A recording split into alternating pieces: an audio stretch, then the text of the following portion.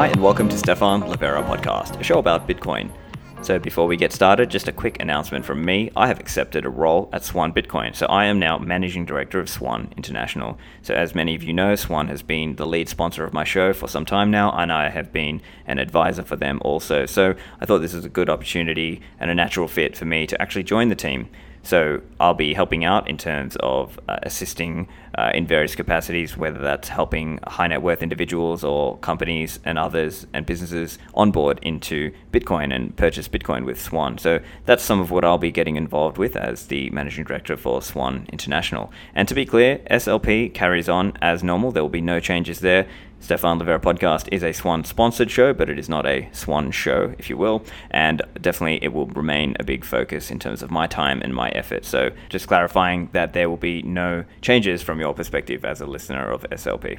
So my guest today for episode 299 is Adam O of Upstream Data.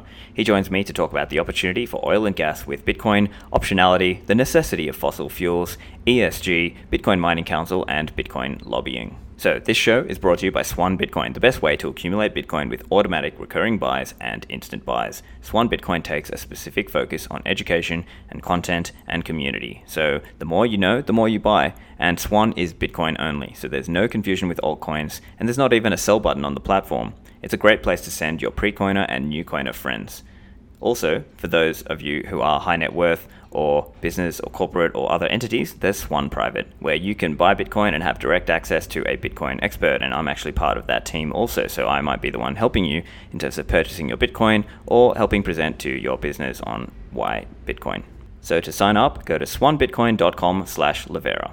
Lend at Hodl Hodl is a peer-to-peer Bitcoin-backed lending platform where you can lend out stablecoins or borrow against your Bitcoin as collateral, and this is available globally and anonymously. So you can earn extra income on those stablecoins, and on the other hand, if you need some fiat liquidity, you can put up Bitcoin. And you still hold one key in a 2 of 3 multi-signature, and Hodl Hodl does not hold your funds. There's no rehypothecation here. Lend at Hodl Hodl allows peer-to-peer lending and borrowing directly between users. You go to the platform, you set your own terms, and you put up the offers depending on how long you want to borrow or lend and the interest rate. Go to lend.hodlhodl.com.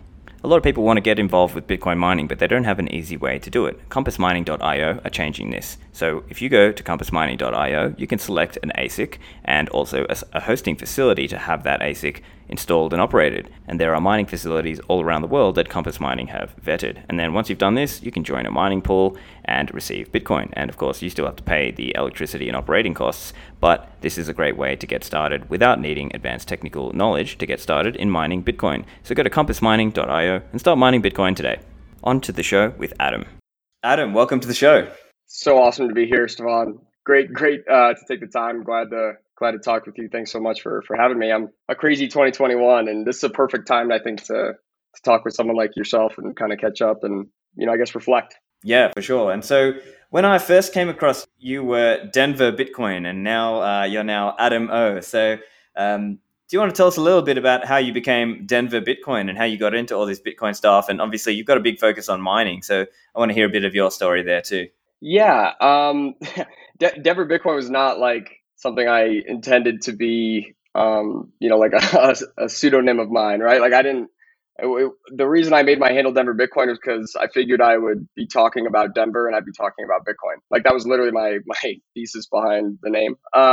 And because with Twitter, it's good to talk about things that you're really passionate about, and there's an aspect of Twitter that's cool with like localization, right? Because like you can catch live things happening, in downtown where you didn't necessarily need to know it was happening, but then you see on Twitter there's a music festival and it's like 5 miles away, So I guess that was my reasoning behind it. The reason I came to Twitter was I'd found Twitter after I'd kind of already gone down the Bitcoin rabbit hole a little bit, or at least I'd gone down it enough that I was really excited. And that happened when I was in the oil and gas industry in early 2018. So it was like, I think it was like late January, early February of 2018 is when I was reading some articles about how, the bubble had popped because Bitcoin was crashing right from 20,000. I think it had just passed, 10 or 9,000. And so, I was reading these stories, and I had a good friend that had told me about Bitcoin years earlier. And so, I actually kind of went to investigate Bitcoin to, just to figure out how the scam worked, right? And in my mind, I assumed it was a scam. And so I just went to go discover, the mechanisms of the scam. Like, hey, how, like, who were the guys that pulled the wool over the eyes of a whole bunch of people with this Bitcoin thing? And so I figured, like, my assumption there was that the crux of the scam would probably be wherever this thing is produced, right? Whoever's making these Bitcoins is probably the one that's like making out well on the scam, right? Like that's just kind of like just my inherent assumption. And so um, that's I went to go learn how Bitcoin was mined. Like, what the hell is Bitcoin mining? What's the production of Bitcoin?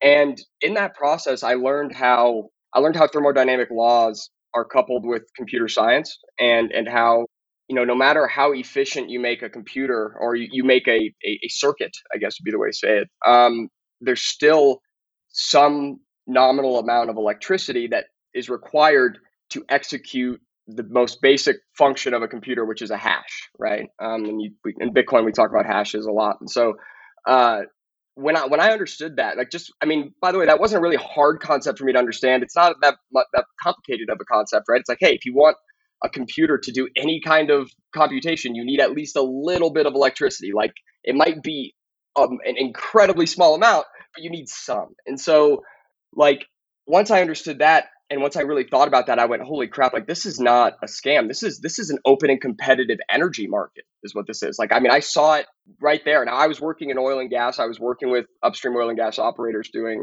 production management and production accounting.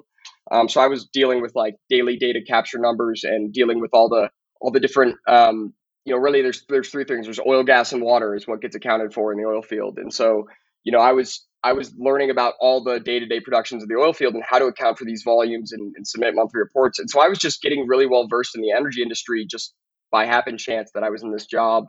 And then I learned about this Bitcoin mining thing, and I went, holy cow, like, I know where there's a ton of energy guys are just wasting because, like, they have no home for it, right? They have no means by which to bring it to market for a profit. And so, like, all from there, all I needed to do was run the numbers of, hey, what does it look like to convert natural gas to electricity to this magic internet money stuff to dollars? Like, is that investment going to look at all attractive for oil and gas producers? So I set out to figure that out, because I'm not a mechanical engineer. I'm not a petroleum engineer. I didn't know these things, right? So the good news was that I had a ton of resources. I was in the oil and gas industry, and so I was tapping everybody I was speaking with. And inevitably, once I ran the numbers, I realized, holy cow, this is like, compared to a pipeline, right, investment, like, this is very competitive. Maybe, if you believe that Bitcoin has a value proposition, if you see Bitcoin for what it is, in my opinion, then it's almost hard to compare a pipeline. Like mining Bitcoin almost looks more attractive. But Actually, let's jump onto that. I just want to understand a little bit there. So, can you tell us what are the typical things people think about when they're considering a pipeline investment versus, say, how does that compare with a Bitcoin, investment? Well, it hardly. Okay, so I'll say this. I'm bullish on Bitcoin. Right? There's the thing about a pipeline that's really nice is there's a massive amount of volume that you can push through a pipeline, right? And so, like, a lot of the oil and gas wells, we're talking about, and not just oil and gas wells, but like gas fields, right? Like pads of wells. Like the volume of gas that we're talking about, a pipeline is really great, because you need, like, that's the amount of gas needs to get to a dense populace. It needs to go to like Atlanta and Dallas, and like be consumed, because to generate power on site would be insane amounts of power. So there's that aspect of a pipeline. But when it comes to a Bitcoin mine, there's a lot of other benefits. Like, one, it can be any scale, right? So, like, you can build a Bitcoin mine for just a little bit of gas, or you can build it for a lot of gas, right? When you talk with pipelines, like, the aspect is this: if I just have a little bit of gas, and in order to bring that gas to market, I have to build a 100-mile pipeline to connect to whatever the nearest main pipeline infrastructure is around me. All you do is run the numbers on that. You look at the cost, and it's like $10 million, and then you look at the amount of gas you have, and you'd say, oh well, like, in order for us to do that, it's going to be 500 years before we make our money back. We're not building a pipeline. So we're just going to burn the gas and keep producing oil. And so pipelines are really expensive. It's regulatory hell to invest in pipelines, and really producers, I mean, that's like the last thing that they want to do, unless they are intentionally drilling gas wells and they already know that they're going to have to build that midstream. Like, it's not fun. And then if you have a leak, and somewhere in the pipeline, it could cost you hundreds of thousands of dollars just to find the leak, let alone repair it, right? Like just to figure out exactly where the leak is in these 20 miles of pipe that are under the ground. It's like, it's a nightmare. And so a Bitcoin mine is a really flexible way to sell gas. It's this way where, and then here's the thing, your well can stop producing. I mean, you can't just pick your pipeline up out of the ground and go put it somewhere else, right? And with a Bitcoin mine, you can just pick up this modular infrastructure, right? Go drop it somewhere else. And so there's like this flexibility, this lack of counterparty risk that makes a Bitcoin mine potentially, way more attractive than a pipeline. But that being said, people still need energy. And so these massive volume wells, like Bitcoin isn't there yet, right? Bitcoin isn't valuable enough to take all of the energy in the world and start mining it, right? I mean, we're not there yet. It's not even there to where we can take all of this waste energy, all of this excess energy, because it'll get to a point where the next marginal investment isn't attractive enough. We're like, yeah, they might be profitable, but it's not profitable enough. I'm probably better off spending money over here. I'll get a better return than I will, mining Bitcoin with some, out on my gas. And so it's really exciting things. Like, I mean, that's when all this kind of came to light. That's when I stumbled upon Upstream Data and became a customer of theirs and quit my job and like went full force into this. And so that's when Denver Bitcoin really got born, was later on that year. I think it was like August or September of 2018 when I got on Twitter, because every news article about Bitcoin brought me to Twitter anyway. It was like, or it had a tweet embedded in the article. And so I was like, I guess apparently this Bitcoin culture lives on Twitter. Like, I guess I have to make a Twitter account and in order to participate and like, get up to date news on this. And so I made a Twitter account, which was not something like I wanted or planned to do. But Twitter's ended up being amazing, right? Like the way in which to connect with people. I mean, it's essentially how I was able to start a consultancy with oil and gas companies, which inevitably led me to the position I am, in today with Upstream Data, working with oil and gas producers, building out Bitcoin mining projects for these guys. I mean, it's a crazy world, Stefan. I mean, just the last 1,000 days of my life has been just a whirlwind, right? It's just been crazy. Let alone the Bitcoin price and, in between there, right? And let alone my own like personal finances and everything else all in between there. It's a wild ride. Yeah, for sure. And it changes a lot of things about how you think in many different ways. And I suppose, I mean, for you, you've come down the mining pathway. So how did you get involved with doing, like, what was it like when you started your own first, mining? Like, I presume you would have started your own little operations before then, actually expanding it out and selling it for other people. Yeah, exactly. Well, and I initially started just with the home stuff, right? Like, I think much like a lot of people maybe do, where they start in their garage, right? And I was actually using this Antminer V9 that's on my wall here. It's a horribly unprofitable machine right now. I think it only does like 4 terahashes per second, and it pulls like 900 watts or something. It's not a great machine.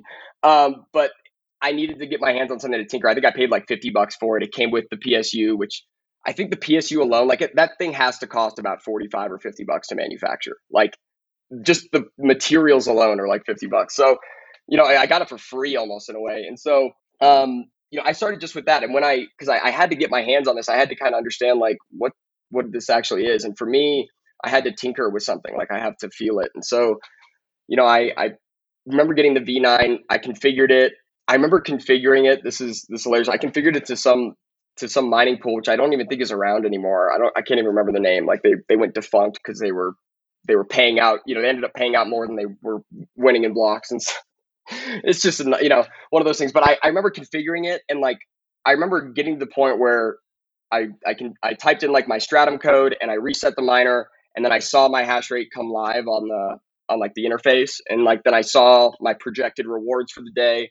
And I mean, within like the first day of running a machine at my house and just getting that kind of intimate experience with what it's like to just mine Bitcoin, I realized really quickly, like, holy crap, this is so applicable to the oil field. Like, this is almost looks like it was made to be in the oil field. You know what I mean? Like, it seems almost designed for it, because it's just a bare bones piece of, circuitry hardware, right? It's nothing fancy. They're not trying to be, necessarily. I mean, I guess with some of the newer stuff, you could say they are now with like the S19 Pros and stuff, which are incredible pieces of technology, 7 nanometers.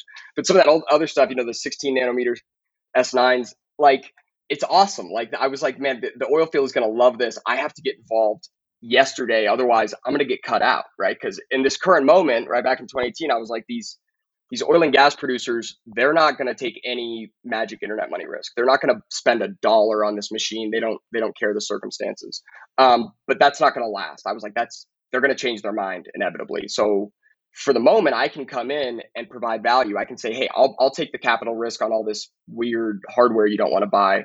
You just need to let me come and buy your gas from you that you couldn't sell yesterday. Now you can sell it to me for maybe not what you would get, at the market, but still way better than just burning it. And so when you can come to them with that proposal, then they were like, okay, like there's no downside for them, right? There's absolutely no risk for them, no money up front. Literally, it's just like, let me put this thing on your oil site. At the end of the month, you'll get a check. And so that's exactly what I ended up brokering with, through Upstream Data. And then I had Steve Barber at Upstream Data build the infrastructure that I'm still using today in the oil field and mining. My dad was my business partner, and he's a boomer. He's a 70-year-old boomer. So investing with him was like, has been a total ride. Going from, he thought he was going to lose every dollar of this investment. Like truly, he invested the money like willing to have lit it on Yeah. fire, essentially. And now he sees like this great utility, and he's totally a Bitcoin bull. And so, it's been a crazy 1,000 days. Like I said, it's just been wild. And so, but one thing I do know is that Bitcoin mining as an energy technology, as a means by which to deliver energy to market, low friction, is probably the most disruptive technology since the internet. I'd say arguably, like it's as disruptive as like electricity itself in many ways, because it changes the entire kind of power generation and energy production game. Yeah, let's dive into that a little bit more. So, why exactly is it going to change the broader energy market in that way? Optionality, right? It's sheer optionality. So up until now, there's really only been one place to sell electricity, and that's to human beings in populous centers, right? To the right? grid, right? Yeah. To the grid, right? There have been historical examples, not very many, but there have been some examples of companies like Microsoft and Amazon, I think maybe even Apple, like they have done deals with oil and gas companies who had stranded gas wells, to put data centers out in the oil field, like out on a stranded gas well. But those are circumstances where they're very specific. It's like, if you think about it, right, if Microsoft puts a data center somewhere, like there's a security aspect, like a physical security. You can't just have somebody walking into the freaking building like anybody, right? And then there's like the aspect of these data centers can't go down. Like they can't have no downtime, because then people's phones stop working and billions of dollars gets lost. So it's any downtime is unacceptable. Whereas Bitcoin is this whole new kind of technology, almost different than setting a Microsoft data center out there, because it's completely flexible. You can turn it off, turn it right back on, like nobody's affected. The network's not even really affected. Even if it is, because you're so massive, it's only in the short term. But regardless, like it's a very flexible, autonomous market. And so the sheer optionality that now exists, where everybody in the world, whether you're producing hydroelectric energy, nuclear, solar, wind, no matter what, the fact that you now have a secondary market somewhere else to sell electricity changes your entire business plan. It'll change the way in which you build, right? You'll like the actual physical pieces of infrastructure you build, as well as the footprint. But it's gonna change all of the economics, all of the projected economics for the better for all of them, right? Because instead of now having to project out, peak and trough demand, and try to plan out years of human electrical consumption, you can say, hey, no matter what, we know we're going to be selling, this much electricity all the time, because even as the grid dips, we'll sell it to Bitcoin mining, and then as the peak demand on the grid goes up, right, we'll turn off some of our Bitcoin miners and provide the grid with everything it needs at a price that it's willing to pay. And so every single energy producer is better off. But beyond that, now energy producers are incentivized to go out and find places where they have stranded assets or stranded energy sources, like stranded geothermal, stranded hydroelectric, stranded natural gas.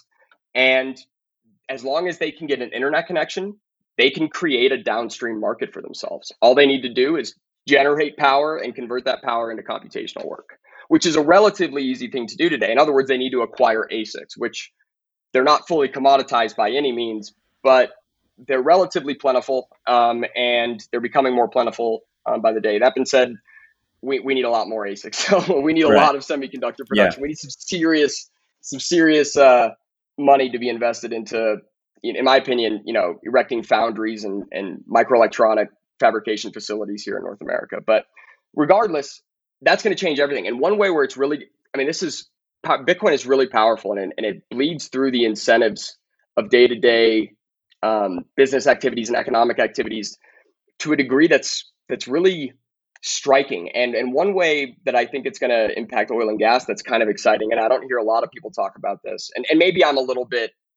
just too bullish on Bitcoin on this point, but I think it's truly going to change the way guys produce oil wells. Currently, when guys are fracking or like horizontally exploring for oil, primarily, they might drill a vertical well and then they're exploring horizontally, and if they discover, you know, an oil formation, or if they're in a formation and they think they found some oil, and they will sometimes inject the living hell out of that well, right? They'll inject a ton of pressure into that well, and what they're trying to do is blow off all the gas, right? They're trying to get all the gas, immediately blow all the gas out of the well so that they can get to the crude oil, because they don't even have a midstream. They don't even plan to sell the gas. This is an oil play. And in that process, oftentimes what they end up doing is leaving a lot of hydrocarbons on the table when you look at the overall production of the well.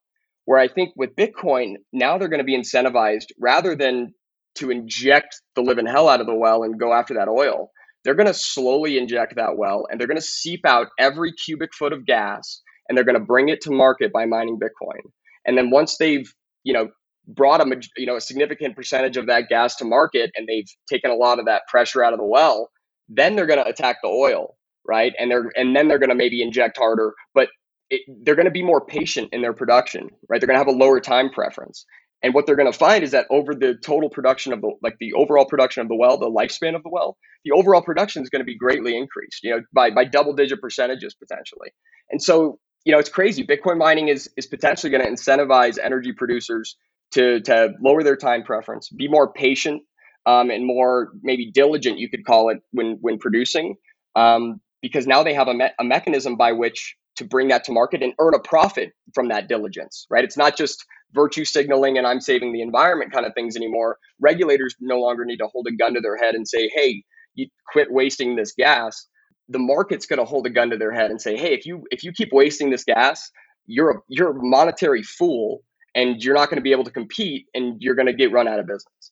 And so it's just like this really natural way for efficiency to get pushed forward, and for innovation to get pushed forward. And so I don't know. It's when people come in, and I guess that's why I even engage in the argument of Bitcoin and its environmental impact. Early on, I was seeing how positive Bitcoin's impact on the environment was, how many layers deep it went. And so when I started seeing guys, even in early 2019, middle 2019, talk about Bitcoin's environmental impact, I was like, I have to participate in this discussion. I have to bring my ideas to battle, because I'm seeing something that maybe other people don't recognize, but it's far beyond just finding home for some wasted energy. It changes a lot more than that, and the outcome is a positive environmental impact. So it's probably one of the technologies that should be most celebrated by Yeah. those who call themselves environmentalists, and yet it's ridiculed. And so, a frustrating world we live in, right? It's just how it goes. Yeah, yeah. So I mean, it's really interesting you're saying there. It's a lot of it is around Yeah, the ability to make projects work that previously would not have been possible. So it's this idea that you can set up a project and you know that you can now sell this level of capacity, because even if the grid doesn't want it, the Bitcoin miners want it. right. Now, I suppose the challenge people might say, and they might be thinking this is, but hang on, what about the opportunity cost then? Does that mean I would have spent all this money to buy Bitcoin mining equipment, but now it's just going to sit idle? How would you answer that kind of question? Well, no, that I think that's certainly a factor of the discussion, right? I think that's how you appropriately scale your project. If you're in a situation where you're selling to both the grid and the Bitcoin network, right? If you're essentially bouncing back and forth, right, and constantly switching the percentage of your total energy that's going to one or the other. What I would say is that you would want to properly scale it from the get go and say, hey, like we should install this many Bitcoin miners so that it's likely for, on average, 80% of them, 90% of them are running 85% of them are running pretty much all the time. But then right when we get to peak demand, we're going to have to drop it down to like 20 miners. You know what I mean? And that like you would get it to where the majority of the miners are on all the time. And then the other thing I would say is, well, maybe this would be a situation where you wouldn't leverage the newest mining hardware, right? This might be a great like that, and that's a lot often what I'm talking about with guys in the oil field that are using flare gas is, they come to me and they're like, hey, can you get, the latest and greatest Antminer S19 Pro? And I'm like, yes, I can supply that for you, but I don't recommend it, right? Like, first of all, this is your first time doing this. So buying $7,000, $8,000 machines it's just a big risk, right? It's just some capital risk there. But beyond that, this is the oil field. Like, your advantage is the fact that you have the most economic energy. You don't need to be the most efficient horse in the race. You've got like almost free energy. So the S9 is efficient enough and it's durable, and so like those kinds of conversations are what I have with these oil and gas producers who maybe come in after doing their preliminary, kind of Googling research. Maybe they have some kind of understanding of what Bitcoin mining hardware is and what they're buying, but they have the idea that like if they're not the most efficient machine, like they're moments from being obsolete. And that's just, like sometimes like, hey, take a breath. Remember where you're coming from. That for guys that are on the grid with eight cent per kilowatt hour power, yeah, they need efficient stuff because like they run the numbers and their price floor is higher and their energy ceiling is lower. When you look at guys in the oil field, like you don't have these issues. You don't have an energy supply issue, so efficiency isn't your problem. You have a capital supply issue. So this really what you need is your dollar to be efficient when you spend it and invest in this. And so maybe the older stuff is actually more appropriate for you. And like those kinds of conversations, this becomes a real technology to them when you have those conversations with guys, right? It's no longer just this magic internet, like they just imagine somebody like in a dark room with all these little green lights everywhere, like coding with a black screen and like, hieroglyphs on the screen. Like, it's not that. This is oil and gas producers, petroleum engineers, some of the smartest people on earth. They can learn how to mine Bitcoin. The user interfaces are not that challenging, albeit they're not the easiest things in the world. But I mean, these guys drill 7,000 foot holes and produce hydrocarbons, right? I mean, these guys are not they're not idiots. So our philosophy at Upstream Data is that upstream oil and gas producers ought to be the biggest miners of the future because they're in the position to compete, right? They're in the best position to be the most competitive because the amount of wasted energy in the oil field seemingly immeasurable, right? It's seemingly endless amounts of gas. Yeah, so it's really an excellent opportunity that you're outlining here for people who are in the oil and gas industry and really why they should be trying to learn more about Bitcoin and about Bitcoin mining because and obviously there's two main angles. One is to get involved in Bitcoin mining themselves and well, they want to hold some Bitcoin. So they want to think, well, before I'm holding a large amount of Bitcoin on my balance sheet or if as an individual just personally holding Bitcoin, they want to know a bit more about this thing. What is the case for Bitcoin? And so I suppose that's all part of that journey as well. So has that been your experience as well when you are, teaching people about Bitcoin who are from the oil and gas industry? What's that been like teaching them? It's been, I mean, here's the thing, like initially for the most part, most of them are highly skeptical. Some of them, there's some younger oil and gas engineers on the team that like are kind of maybe in the closet kind of Bitcoin bulls, in the closet maxis. Yeah, in the closet Bitcoin bulls.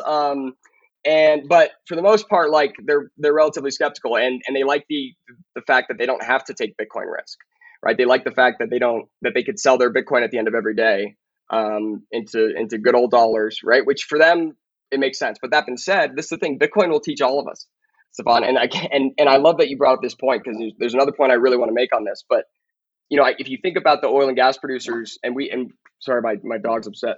We had customers, we had customers that, from 2018. So our customers back from 2018, they look like geniuses at the end of 2020, right? When Bitcoin's price is running up, they look like absolute geniuses. When Bitcoin's, you know, crashing, guys don't really think about them. So like they in the mind of the oil and gas producer, you got to think if any of those companies that were maybe mining Bitcoin with their flare gas in 2020, if they were selling all of their proceeds throughout the year, I'm sure that they got together in the beginning of 2021 and were like, hey, so maybe this year we only sell 75% because look, had we held just even 10% of what we made last year when it ran up from 10,000 to 50, 60,000, like it would have been like we made, $50 an MCF of gas, which is like 25 times better than the pipeline market. And so Bitcoin's going to train them. Bitcoin will teach them that, it's probably worth holding some of this, right? Yes, this is a great tool to go from gas that you can't find a market for to US dollars, which is what you denominate your company's success in. But that thing in between, you might want to hold a little bit of it because, in fact, it's been appreciating the last, 12 years. And so that's one way that they're getting taught. But a lot of the conversations I have with oil and gas producers, the part of the conversation I think that's the most exciting and really the part of this that gets me the most excited on a long time horizon is I believe Bitcoin mining is going to kind of separate the doers from the guys that are just on cruise control in the oil and gas industry, right? The petroleum engineers, the oil and gas producers and exploration companies that take this technology seriously, that take a serious look at it and at least give it the level of seriousness that it's warranted so far. Maybe you could call it $600 billion of seriousness, right? As a market cap or something. Those oil and gas producers, those engineers who go out and figure out how to price a Bitcoin miner, right? So that they can look at an Antminer S9 and tell you whether or not right now it's overpriced or it's underpriced. They're going to be better oil and gas producers this decade than the guys that aren't, right? They're going to be able to do more with the exact same amount of hydrocarbons, right? With the exact same oil and gas well, they can bring more value out of that than the guy who has no idea what a terahash is.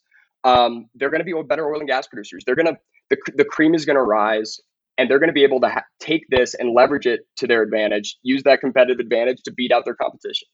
And that's what I'm most excited for. I'm most excited to work with the companies and build for the companies that are excited about taking this technology and beating out their competition this decade, because those are the companies that are calling me, right? Those are the companies that are looking at how they can do more, right? They're not complacent with their current oil and gas production in their portfolio. They're always looking at doing better. And as that happens, then the entire industry comes, because nobody wants to be left behind, right? Then everyone's afraid to be the people that can't compete. And then we have an incredibly strong Bitcoin network and an oil and gas lobby that's on our side, right? Like who needs Coin Center when you've got the oil and gas lobby on your side? Right. So it's winning more and more people to the cause, if you will. And so it starts with, here's something that can solve a little bit of a problem for you. And then eventually it becomes, okay, this is now something you want to hold, as you were saying. And it starts small, obviously. They might only say, I'll keep a little bit of Bitcoin. And then slowly, okay, keep a bit more. And eventually they get to a point where they just want to hold as much as they can. And as I'm sure you're aware, a lot of the Bitcoin miners now are able to hold more of their Bitcoin, because now the in vogue way seems to be to borrow against your coins or to borrow against equipment and not actually sell Bitcoins. I guess right. That's a little bit of a different side of it. But I got, yeah. So in terms of oil and gas, like, where do you see it? What are some of the big stumbling blocks right now for people who are already in oil and gas and haven't gone down this pathway yet? Is it just that they are maybe closed-minded, or is it just that they don't know, or do you think the market is not big enough yet? As in, Bitcoin's market is not big enough yet. I think Ted Cruz, as distasteful as it is to quote Ted Cruz, I think Ted Cruz actually said this just yesterday. Regulatory clarity is probably what I would say the biggest hurdle, right? There's a risk factor there that this is the issue, right? And here's a great example of it. So where I'm currently mining Bitcoin, like where my current Bitcoin mine is, the oil and gas producer that operates the well that has vent gas that our Bitcoin mine is consuming.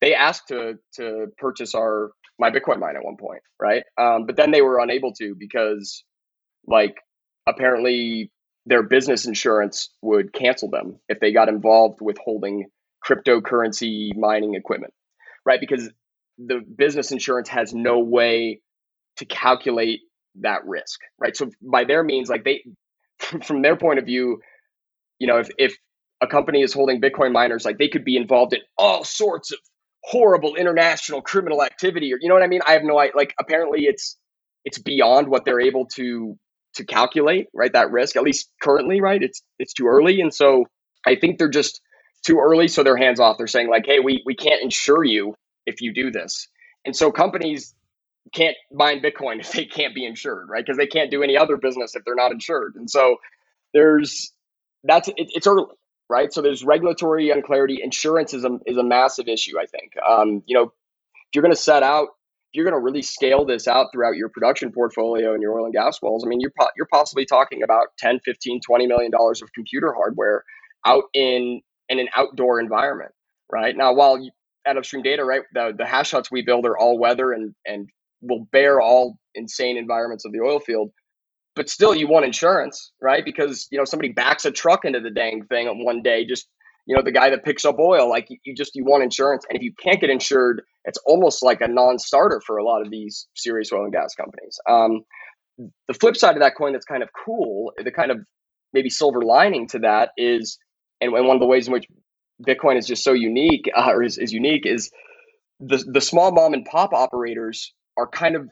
It makes sense for them to get involved first, right? They're more inclined to take this risk because it's a bigger benefit to them. The risk of like maybe not insuring $20,000 of some equipment, if like they can't get insurance for that, they're like okay taking the risk and maybe just the stuff breaking and they're out the money and like they're fine with that. Like the small mom and pop oil and gas producers, I think they have a head start because they're more inclined to kind of absorb some of that risk that large corporations have way too much red tape to even talk about. And so it's likely that we'll see smaller oil and gas companies integrate this more thoroughly throughout their production before the bigger companies really come in and get serious about it.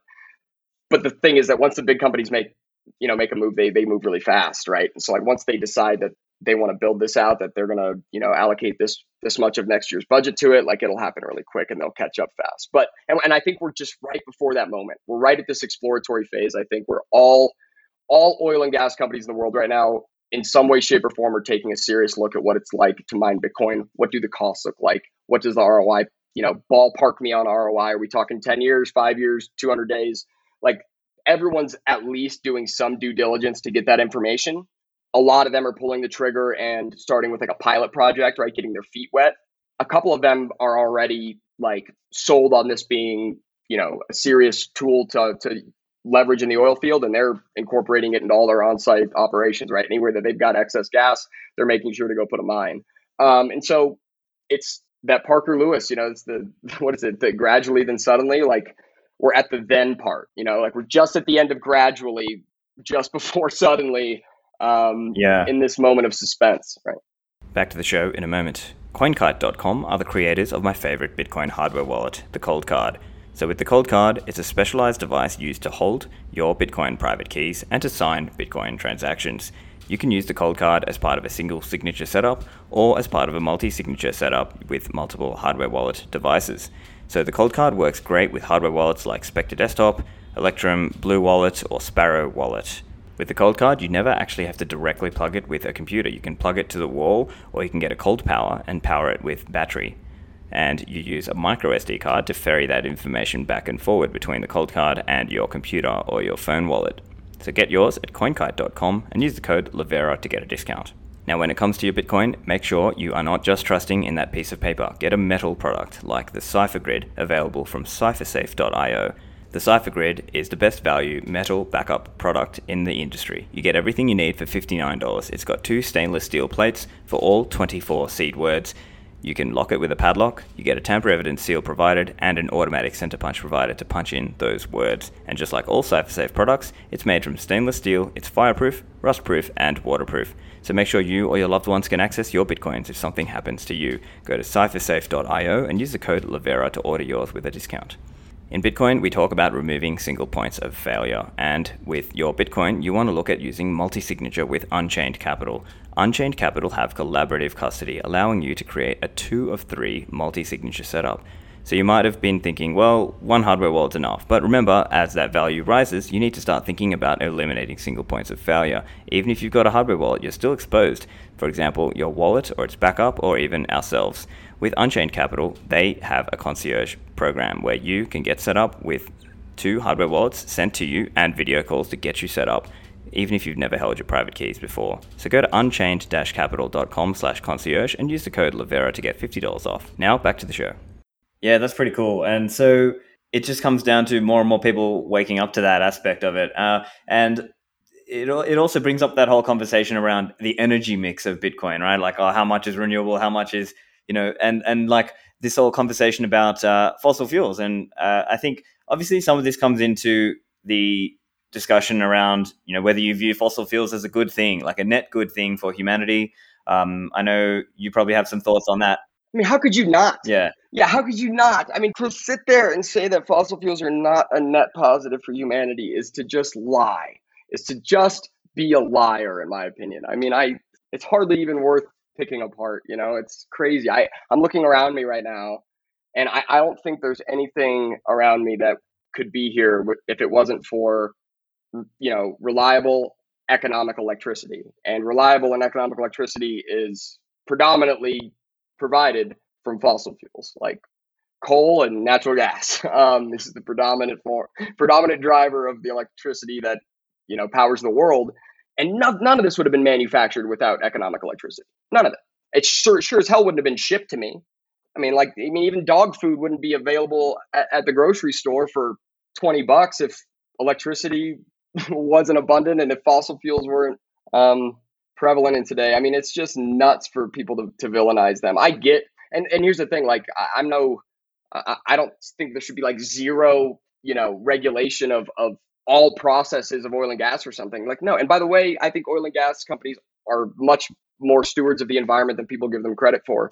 But yeah, there's definitely places where waste can be cleaned up. I think any waste, everybody should look to mitigate waste, or at least reuse or recycle in some capacity waste. But gosh, the benefit of fossil fuels, I mean, it's crazy that it's just absent of the conversation. And there's just been this brainwashing, this mainstream narrative that just the fossil fuel industry, the energy industry is just like these crooked, mean guys in suits that just, they just want to burn Mother Earth for profits is like it's just not, I mean, I work with these people every day. That is not who they are by any means. It's crazy to me. So I think the ESG narrative is damaging. I think it truly causes a lot of harm, and it's tough to measure the negative externalities that arise from the bastardization of incentives. But I mean, look at what fiat money does, right? I mean, ESG is just another kind of mechanism of that, right? Carbon credits, in my opinion, it's more of an accounting scam than it is anything. It's a means by which to just create this new column in the accounting book, and like that can offset all of these other economic losses because of these virtue gains that are measured in units of carbon. I mean, it's a very dangerous and damaging incentive system, right? And yeah, I hate kowtowing to it. I hate the idea that you have to talk about how like energy consumption as though it's a bad thing. I don't think consuming energy is immoral. I think energy consumption is amoral, right? I think it's if energy consumption is immoral, then literally every single person on the internet is just like, we're all just sitting on the internet destroying the earth is what is going on in the minds of these people. Like, it's very bizarre to me. Consumption of electricity is not a bad thing, and yet we've been told that. And it's really hard to reverse it, right? It's really hard to even get people to challenge the idea that consuming electricity is a bad thing for some reason. Like, I don't, it's bizarre. Yeah, it seems that the narrative and the constant propaganda of, oh, see, and of course I don't agree with this, but they say things like, oh, see, we're going to transition away from fossil fuels to the supposed wind and solar. And it just seems very not aligned with reality, because people No. are living in denial of what feeds them and clothes them and houses them. And people just sort of virtue signal about what they wish, the way they wish the world would be, Yeah, I mean, I wish that too. rather than understanding, technology that's in place. I mean, I wish like it was just rainbows and unicorns too. Like, I wish we could just put out a big old solar panel and then just easily distribute all the energy to the world and never, like I wish that too. It's just not reality. It's detached from reality, like you said. You're right. Like it's like this kind of fairy tale idea, but everyone's going along with it. Everyone's like, yeah, we're transitioning. We're going to be, completely fossil fuel free by 2035. And I'm like, no, we're not. Like, no, we're not. Like, trust me, Boeing didn't just build jets to decommission them in 10 years. Like, no way. Sorry. Like, it's just not, honestly, what that would mean, it would mean for humanity to revert back to what, 18th century, 19th century lifestyle, right? Like, so what, we should all go back to burning logs every night? Like the emissions from that is going to be better. I mean, what are we talking about here? Like, we have to create heat still. We have to generate power still. I mean, this is, electricity is the means by which we leverage technology. It's the means by which we improve quality of life. The fact of the matter is there are people today that still don't have electricity. There's people that are like billions of people that don't actually have economic and reliable electricity. And I think Bitcoin is going to be the mechanism that gives them electricity, right? I think it's going to be the incentive to generate power because you can earn a profit.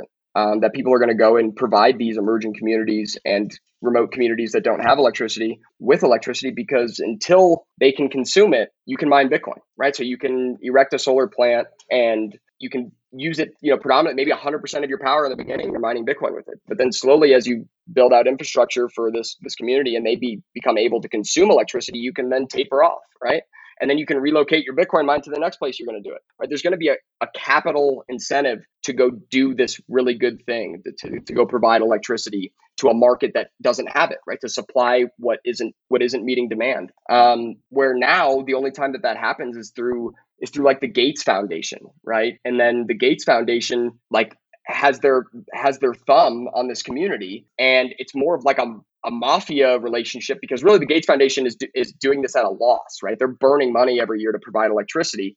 And so if they leave, nobody else is going to come in and replace them. And so everybody's like, please don't leave. We want the electricity. Well, with Bitcoin mining, like if the person that comes in and provides electricity behaves tyrannically and tries to cheat the system that way, well, somebody else will come in and just outcompete them, produce power at a better rate, right? Leverage Bitcoin in order to do it at a better rate and put them out of business. And so it makes people play fair. It makes the upstream oil and gas producers play fair, right? The pipeline companies in the oil and gas industry, pretty much since the beginning of time, since the beginning of oil and gas, have been able to walk up to the producers and say, hey, listen, I've got a pipeline here. Like, you're going to sell me your gas and you're going to sell it to me at this price. Otherwise, like, screw off, because what are you going to do with it? The only other thing you can do with it is burn it. And now the oil and gas producers get to come to the table and they say, hey, pipeline company, if you don't give me a good price for my gas, I'm just going to mine Bitcoin with it. Like, I don't need your pipeline anymore. I have a market that'll pay me this. And so if you're not going to pay me something comparable, I don't need to do business with you. And just that sheer optionality is going to make the midstream, it's going to make everybody have to play more fair. I think it's going to bring up the market to a higher equilibrium, right? Like, I think what we're going to find is greater efficiency. The consumers ought to win, the producers ought to win. It's beautiful, right? It's free market. Yeah, so that's a really interesting way to put it. And so, yeah, it's really about, in negotiations, it's about what's your alternative. Exactly. And because now there is an alternative, it actually makes it a lot better for that. So I guess in some ways, it's weakening the power of the pipeline owner and helping the oil and gas producer in some way. Yeah. Yeah, and it gives the upstream producer, another tool, right? Like, gives them a little bit of or at least something else to bring to the table, right? But I think Michael Saylor has said this before, but he was talking about it from like the billionaire or a company's point of view, where if the bank treats you poorly, you can now just say, okay, bank, like, I'm just going to take my 10 billion or whatever, and I'm just going to move it over here. Like, you no longer have my Bitcoin, right? So you now get to respond to being treated poorly in the marketplace. You have just that optionality, just the threat of being able to move your money changes how the bank treats you. In the same way with oil and gas, right? Just the optionality, just the fact that these producers could potentially go buy a Bitcoin mine instead of sell to the pipeline is going to change the way that those discussions go. And yeah, it's a real, I mean, and this is, I got to imagine it's happening across other industries that I'm not even aware of yet, right? Like this is, Bitcoin bleeds through all day-to-day economic incentives. It's this very insidious kind of signal. I guess the signal, right? It's an economic signal in the minds of every participant in an economy, right? So it's just pure signal out there. And I mean, oil and gas producers can't deny it. They can't deny the price in the sky, right? When Bitcoin was at $50,000, they had to pick up the phone and figure out if they should be mining if this mining Bitcoin thing is serious, because no matter how many great arguments you tell them, they look up at that number and that's going to be the strongest argument of all. Yeah, that's funny. I mean, I've mentioned it before, but so many things in this space are indexed to the price, whether we like it or not. Yeah. Number go up drives developers, hash rate, more, wallet downloads, podcast downloads. All of these things are basically indexed to the price. So as the price runs up, more people get interested. And so even if we don't like, some people don't like the kind of overly price pumpy moon boy behavior. Some of that is a bit, over the top, but fundamentally number go up does drive a lot of these other things. And, we believe it will drive freedom go up and number of people going up as well. So I think that's probably the interesting point and question as well around oil and gas and what it takes for more of them to get into this. And of course, the smaller Bitcoin is as a market, the less interested they are. But the bigger it becomes, well, now it's starting to make a lot more sense for them to actually get involved, right? And so I guess it's all a matter of time. Yeah, the risk decreases as price goes up, right? It's one of those counterintuitive kind of anomalies with Bitcoin, where the bigger it gets, the less scary it becomes. At least to the investor, maybe the more scary it becomes to the regulator. So, I think the most powerful manipulator in the room is price, and nothing's going to change that. Because I was going around 2018. My boss, Steve Barber, even earlier than I was, just getting laughed at by the oil and gas guys initially, right? Back in 2018, when you talked about mining Bitcoin in the oil field, it was a humorous topic for 99.9% of the people in the industry. And honestly, as it kind of should have been, right? That idea is just oh, really? That's going to be, this magic internet money is going to come infiltrate oil and gas. Okay. But then here we are, and this is really serious. The most serious oil and gas producers are looking at this. And the greatest outcome of all is Bitcoin is going to become, far more hardened and far more decentralized geographically, right? The hash rate will be much more spread out than it has been the last, 5 years, significantly. China kicking out all the miners, a gift from God. I don't see where it's some kind of an attack vector or it's a long con of some sorts. Maybe I'm missing something, but as far as I can tell, it was just a gift from the heavens, and we should all celebrate it. And in celebration, bring on some hash rate here in North America, because the future is ours now, right? If they just quit the game, this is the best time for these oil and gas producers to take a look at this and get started, because they have significantly less competition than they would have 4 months ago. Yeah. And also wanted to get your thoughts on the Bitcoin Mining Council, because I know this is also a big topic in the industry. And so I guess maybe I'll lay some of the foundation a little bit for people. So I guess some of the arguments here are around this idea. Now, Michael Saylor and others in the Bitcoin Mining Council might frame it okay, it's about education. We're trying to just form an educational council to teach people, hey, this is what Bitcoin mining is. And they're trying to disclose statistics about the percentage of Bitcoin mining that is quote unquote sustainable. And I think the number I've seen thrown around is about 56%, meaning either usage of wind and solar hydro, or where they've paid for a carbon offset. So what's your, I guess, kind of thought on that idea? Is there value to that idea of having a voluntary open Bitcoin mining council? I think there's value to the idea. Listen, I think it's possible the mining council was made in complete good faith, with complete, altruistic and altruistic intentions rather than malicious intentions. I don't think that that's their goal was to become the mafia regulators of the industry by any means. But it's just one of those things where it's a slippery slope, in my opinion, where it's a fine line, right? It's a real you quickly cross over the line between, hey, we just want to know what percentage of your Bitcoin miners are on quote unquote renewable energy, so that we can report accurate data, so that people can have information, and so that we're transparent in how we're conducting this new industry. There's a fine line between that and, hey, we need to know what percentage of your miners are renewable, otherwise we're shutting you down, right? Or otherwise, like, you can't be a part of the carbon reduction mining council. And if you're not a part of the carbon reduction mining council, you don't get the carbon reduction mining council credits at the end of every month. And if you're trying to mine without these carbon credits that this council is now releasing to incentivize people to mine on renewable, then you can't even really mine. Like, you could end up fucking up a lot of things, and you can screw up the incentive structure of Bitcoin pretty well by creating carbon credits. Honestly, if you think about it, if a ton of oil and gas, or not oil and gas, sorry, if a ton of upstream energy producers get involved in mining Bitcoin with wind and solar, and they're getting a ton of carbon credits from the government, they're essentially being subsidized to mine Bitcoin, right? And so if they're being subsidized to mine Bitcoin, they could scale to the point where unless you have like essentially free energy, you can't mine Bitcoin without a subsidy, right? Because these guys are essentially mining at a loss in terms of their power, but their subsidy brings them into profitability. I mean, that's called deadweight loss, right? That's called creating deadweight loss in a market. And that's what the government does best.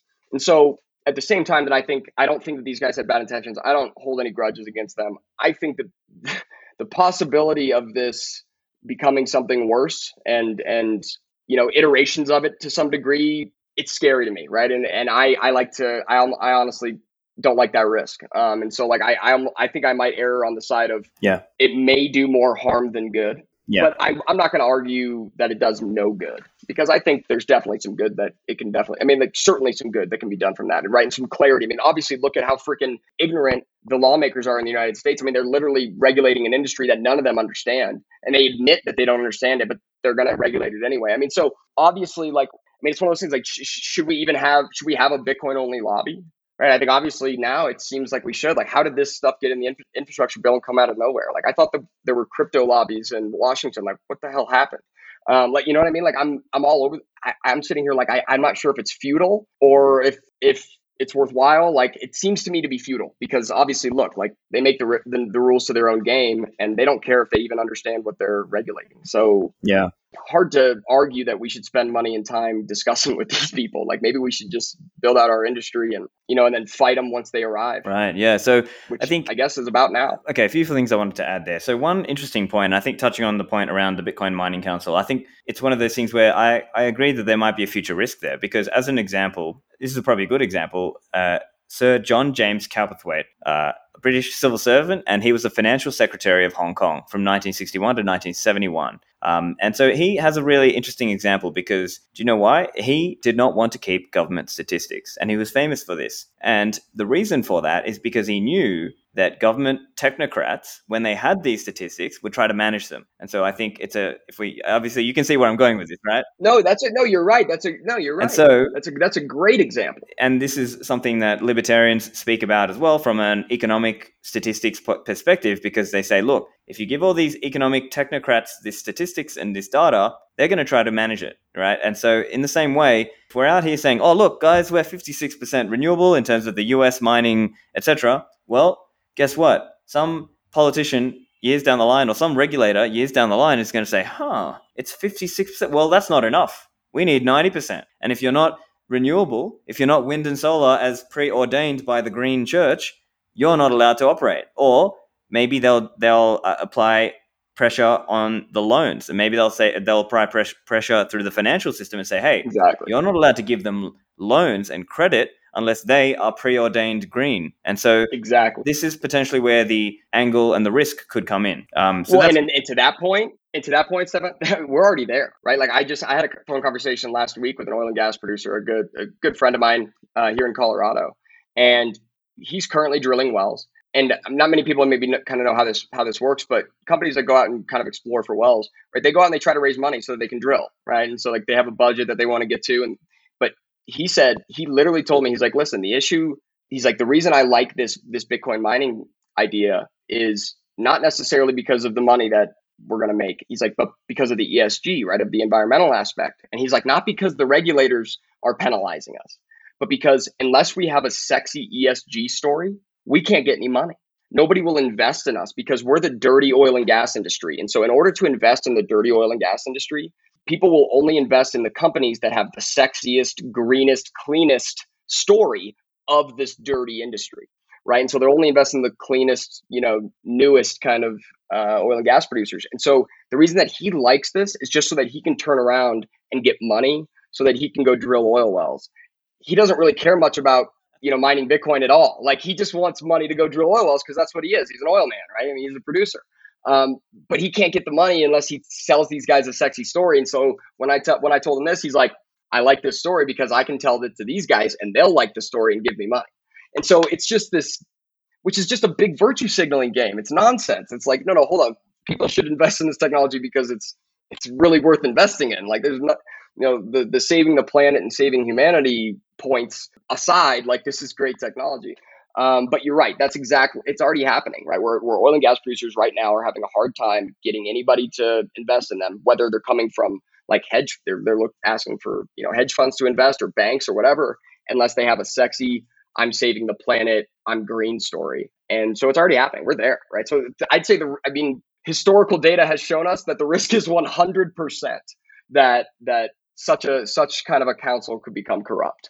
And I like that government statistics one too, because on the surface, right, the initial reaction to saying we shouldn't do government statistics is like, why wouldn't we want the information? That's so foolish. Like, be ignorant to the data. But you're right. Like, inevitably, it just becomes this manufacturing of statistics rather than, statistics are trying to push a story rather than reflect something that's already happened or taking place. It's exactly. The metric becomes managed. And so then metric becomes managed. Right. So that's one way to think of it. And I look, in fairness, we can't expect people like Michael Saylor to be out there 100% towing the anarcho-capitalist libertarian line, which, obviously we might like that, but we don't know, he's got a different aspect that he has to represent. But it could also be true to say that it's just part of what is helping Bitcoin grow larger, and then it might just not matter in the end. Like, let's say in 10 years time, if Bitcoin has just grown that large, it might have become an unstoppable train by then. So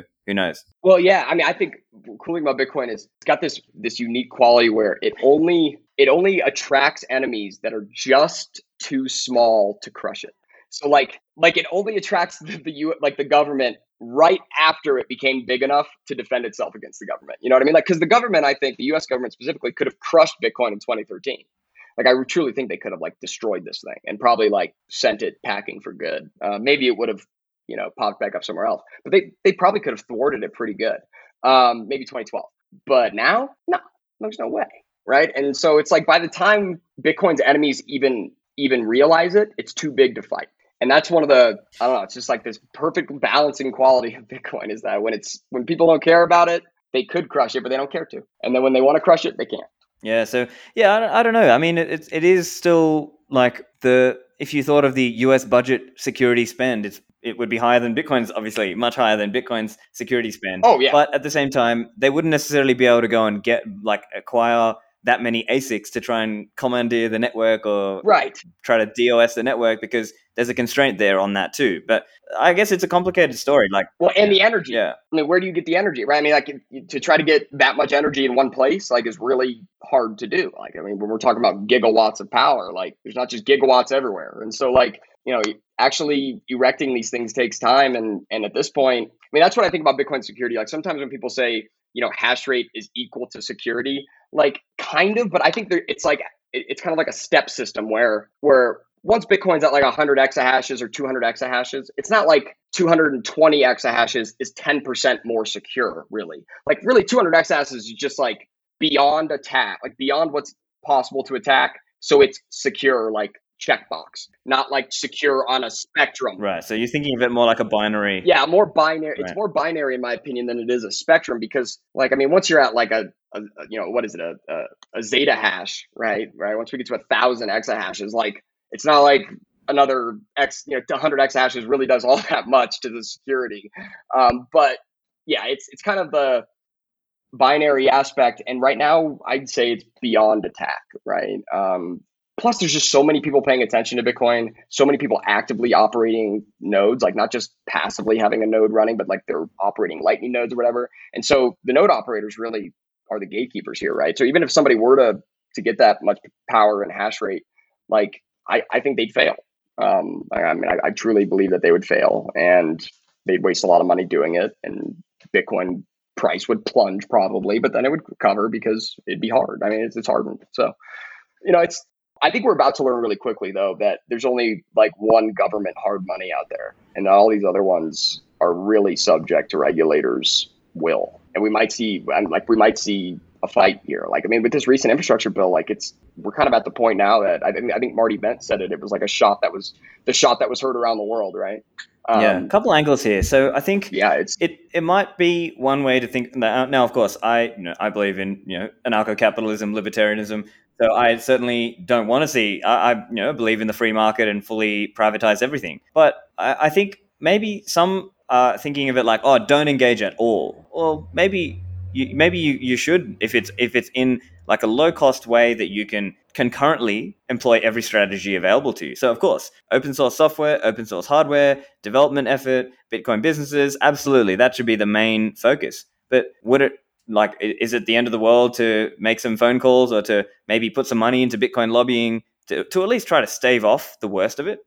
I guess that's my perspective. What do you think? No, I mean, I've been battling back and forth with that the last few days, and even because like the last couple of days I gave some crap to Coin Center on Twitter, and like I got some pushback from some people and people that I respect greatly, and I don't know, I go back and forth on this. I mean, Stefan, I have a really hard time. I mean, I have a hard time buying chairs, right? I have a hard time buying shoes for myself right now rather than just buying some Bitcoin. And so the idea of like donating to a lobby, I would really need to be like it would need to be an individual that I spoke to, one-on-one, and they compelled me, right? Like they gave me a really good reason as to why me specifically, as to how it's going to impact me or mining in the oil field, right? And how they're specifically going to their plan to approach it, and it made sense to me because as far as I'm concerned, like I'm not really sure what lobbyists like what their methods of trying to push regulation are. And so for me, it seems to me like kind of like a black hole of money where you just companies just dump money into this thing. They always just allocate 0.5% for lobbying. And so they're going to, if you're the one of only 3 lobby companies in this industry, you're going to get some money. And then you don't really have to do much because Washington sucks. And so nobody's going to blame you when you come back and just say, oh, the crooked guys, so it's like, just kind of like, there's like they have full kind of deniability of results, right? And I don't like that. I don't like putting money towards something where people can have full pre-planned excuses as to why they don't need to deliver anything. So I go back and forth on that. That being said, I obviously with what just happened in Washington, we got to we need some voice. I mean, I would give my voice to it, right? If I've spoken with some people that are looking to start a Bitcoin only lobby that reached out to me, and I said happily I would speak on behalf of what we're doing and why I think regulation could stifle some really great things that are going on with Bitcoin mining. But obviously we haven't had very many compelling or intellectual people give those arguments in Washington because these guys have no idea what the fuck is going on. And we had no idea that this was coming. So I'm a results guy, right? And the results I see right now are pretty laughable. So yeah. And so the money spent so far seems to not have been very well spent. So I have a hard time thinking about donating, given the results. Right. Yeah. So absolutely. I think a Bitcoin only lobby I think a lot of Bitcoiners would feel more comfortable donating money for that, as opposed to be always in the back of their mind worrying if there is some shitcoin apologia going on as well. Yeah, they're out there trying to get NFT legislation. I don't care about NFT legislation, man. I really don't. And look, maybe but I think it's also fair to say that, this bill got held up because of all the lobbying. So maybe it's a lobby that's going to grow over time. And True. We could argue that potentially politically Bitcoiners become more powerful in that sense. So maybe it's not necessarily just the lobbying, but it could also be politicians that have to try to I hope so. cater to the Bitcoiner voting base, if you will, that they might. So it's, obviously people like Senator Cynthia Lummis, obviously, is probably at the top of that list, and other prominent voices. So maybe there might be more people like her, and she's great, coming out of this. Yeah, and I think there's game theory here, right? I mean, the government's made up of individuals, and so these individuals they benefit from Bitcoin's characteristics just as much as I do. And so, and not to mention they get to work on the game of regulating it. So they get to buy a whole bunch of it, and then they get to come together and say, oh no, by the way, we're going to totally let Bitcoin be like viewed as a currency, and then price pumps and they get rich. I mean, I totally think Bitcoin will kind of, do the same thing to their minds as it's done to everybody else that plays this game theory. But and I do agree with you. Like, I hope that maybe politically Bitcoiners' voice becomes more powerful, or I guess more politicians are inclined to listen to the concerns of this industry, of this community. I think maybe for me personally, it's just I hate that game so much. I'm probably not going to be the one that participates a whole ton in it. It's just so I really like doing honest business. I value honesty and character probably above most other things. And like in Washington. And with politicians, you don't get that, man. Like you get a whole, it's all a facade. It's a lot of saying, it's just, it's just all saying things and getting elected, saying the thing to either get into power or retain power. But here's the point. Like, of course, I'm with you. I think, But you're right. We have to play the game. Like it's either, if we don't participate, we're going to get wrecked. It's like you might not be interested in politics, but politics might be interested in you. No, exactly. No, I get that. Right. And right. So, it's part of the reason I'm probably going to be like in Wyoming or South Dakota here soon. And like, I want to be left the hell alone as much as anybody else. Right. And I don't like think that people that are putting effort toward that are bad. I mean, I honestly, like, good on you. That's fantastic. I don't have, maybe I just have more disdain for some of these regulators than others. It's just really hard for me to give them my hard-earned money, right? I mean, they're already taking so much of it. It's like, it's hard for me to spend money because I really don't know if that's how the impact happens. That's why I said I'd absolutely lend my voice or my time, right? If I could give a testimony that might be shown, to lawmakers, personal experience from the industry, I would happily do that. It's hard for me to just give money because, I don't know. It's like I feel like I'm accommodating this. Yeah, I appreciate that, and I think part of it is like lobbying game of nonsense. I don't know. It's like there's got to be a better way. It's sort of. I think we all have somewhat conflicted feelings because at the same time, it's like it's a dirty game, but there are some people who are willing to get their hands dirty to go play in that game to at least try to tip things in the Bitcoiner favor, arguably. So it's a hard thing. Yeah. Good on them, I guess. Good on them. And if they've got the talent for it, like, awesome. Like, I wish them all the success in the world, right? I'll benefit from their success. So I definitely don't want like Bitcoin lobbyists to fail by any means. Of course not. I'd love to see some regulation of oversight of Bitcoin that was logical, right? Like things that actually made sense, right? So that we were defending against things like oligopolies and market manipulators rather than defending against things like innovation. Right, but I think at the end of the day, stifling that, like let's stifle monsters, but the way I would put it is more like we don't even necessarily need government regulation of market competition to have perfect competition and things like that. But I think no, we don't. Like, I guess bringing it back to the main point really is most of the work is in the open source software, open source hardware, Bitcoin mining, education. Like that's where most of our effort should be. But maybe a little bit of effort or money or resources or time, as disgusting as politics is. I think you might. As disgusting as politics is, you might have convinced me that. As disgusting as it is. As disgusting as it is. I mean, I will say, worst case silver lining is that it reminds me of, why Bitcoin is so awesome, because it renders a lot of this nastiness obsolete, in many ways, right? And at least hopefully takes away a little bit of power from these swamp creatures that just print money at will without any thought of it.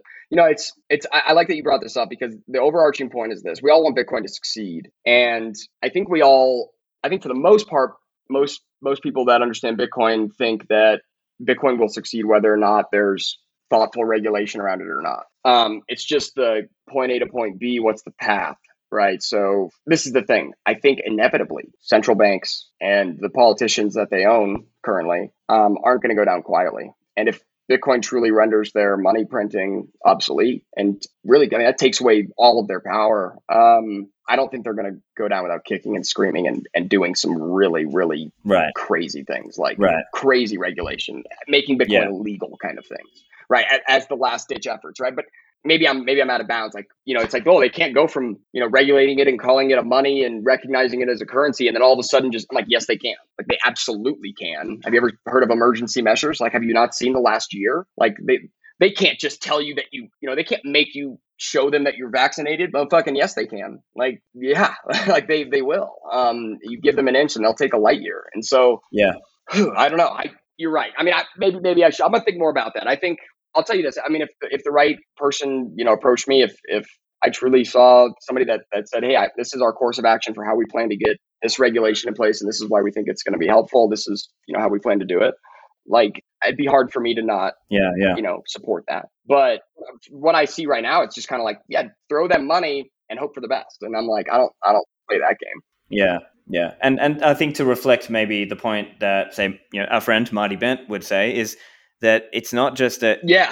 Bitcoin is going to be fine. What we're talking about here is if you care about your local country, jurisdiction, and the people who are doing the Bitcoin development, Bitcoin mining, Bitcoin education, whatever, in that country, they're the ones who might suffer. Yeah. And people. if you want your country or your area to do well, that's where you have to be able to, as disgusting as it is, maybe have some political engagement or some lobbying engagement to try and stave off the worst of it, to give Bitcoin more of a chance to grow until it gets too big to, like, just realistically too big for anyone to really stop this thing. And too many people involved for the people to allow it to become, like, public enemy number one, because too many people are winning off of Bitcoin, right? Too many people are benefiting from it. So I don't know. I mean, that being said, it's also really, like, the regulators, it's also really easy for them to, put in a couple short positions and then get together and ban it. And then, I mean, Who knows? It's so easy for them.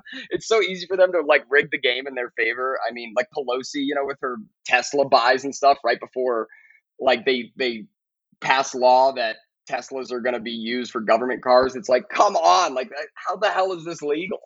But I guess they get to live in that world, and we just it's their world. We're just living in it. Yeah. But look, I think the broader message, though, that I see is that Bitcoin is growing bigger, and I just don't see it being stopped at this point. And so there's a massive opportunity for people, whether you are holding Bitcoin, whether you are mining Bitcoin. There's just so much opportunity to come in this next, call it 5 to 10 years, as the industry is really going to that next level. So do you have any closing thoughts for listeners out there if they're thinking about how they should get involved, or maybe if they're in the oil and gas industry and they're thinking, okay, this guy's talking about Bitcoin, what should I do? What's my next step? Well, definitely check out upstreamdata.ca. That's I think the coolest stuff that's going on in the oil and gas industry is there. I'm right along, with Marty Bent over the Great American Mining and stuff. They're awesome guys doing awesome stuff. I think off of what you just said, one of the kind of closing points I'd like to make is that right now is a time of overflowing opportunity, kind of like what you mentioned, not just in Bitcoin, really in the world and, with the internet, but definitely in this industry. And it's one of the driving reasons as to why it's so easy for me why I guess it's crazy to me to think about these, people going out and scamming and making, vaporware tokens and dropping them on people, because, if you want to make an honest buck, like if you want to truly make an honest dollar, create some honest value, there's so much opportunity to do it today that all you got to do is go learn about whatever you want to do, right? You just have to go be passionate about it and dive in. Start talking about it. And it probably won't be very long before you're getting paid to talk about it and do whatever it is you like to do. And so, like, I would just encourage people that maybe you're sitting there thinking, like, man, I want to get involved in this industry. I don't know where, don't know how. I would just say, what part interests you the most? Go obsess over it and talk about it and talk to everybody who knows anything about it. And I think what you'll find is you'll get back a lot more than what you put in. And plus, there's no excuses to people that sit there like, man, I have no opportunities today. It's like bullshit. Like the world is endless opportunities. If you've got a little bit of creativity, a little bit of motivation, and you can go out there and really make something of yourself. And so I'd say, don't be discouraged. Go find whatever you're passionate about and just run with it and see where it takes you, because there's no downside here, right? Like with the internet, you almost don't even need a college degree anymore to become an expert in whatever, specific thing you're interested in. So I'd sign off with that. Check out Upstream Data for sure, though. Really cool company, great founder, great team. We've got like I think we've got like 125 Bitcoin mines delivered to the oil field as of to date. And so, doing a lot of cool things over there, helping a lot of oil and gas producers learn about this stuff and take it on. Fantastic. Well, I'll put all the links in the show notes. And Adam, it's been a very enjoyable chat. Awesome. Thank you for joining me. Hey, thanks so much, Stefan. You're awesome. I love your show. Keep doing what you're doing. Keep up the good fight. I think I'm going to see you at BBB. So I'm sure I'll see you here in just a couple of weeks. Yeah, I will. See you there. Awesome. Cheers, man. So get the show notes at stefanlivera.com/299 and make sure you subscribe to the show by going to stefanlivera.com and clicking subscribe. I've got a big episode coming up next with Adam Back of Blockstream. Keep an eye out for that one in the next few days. Thanks, and I'll see you in the Citadels.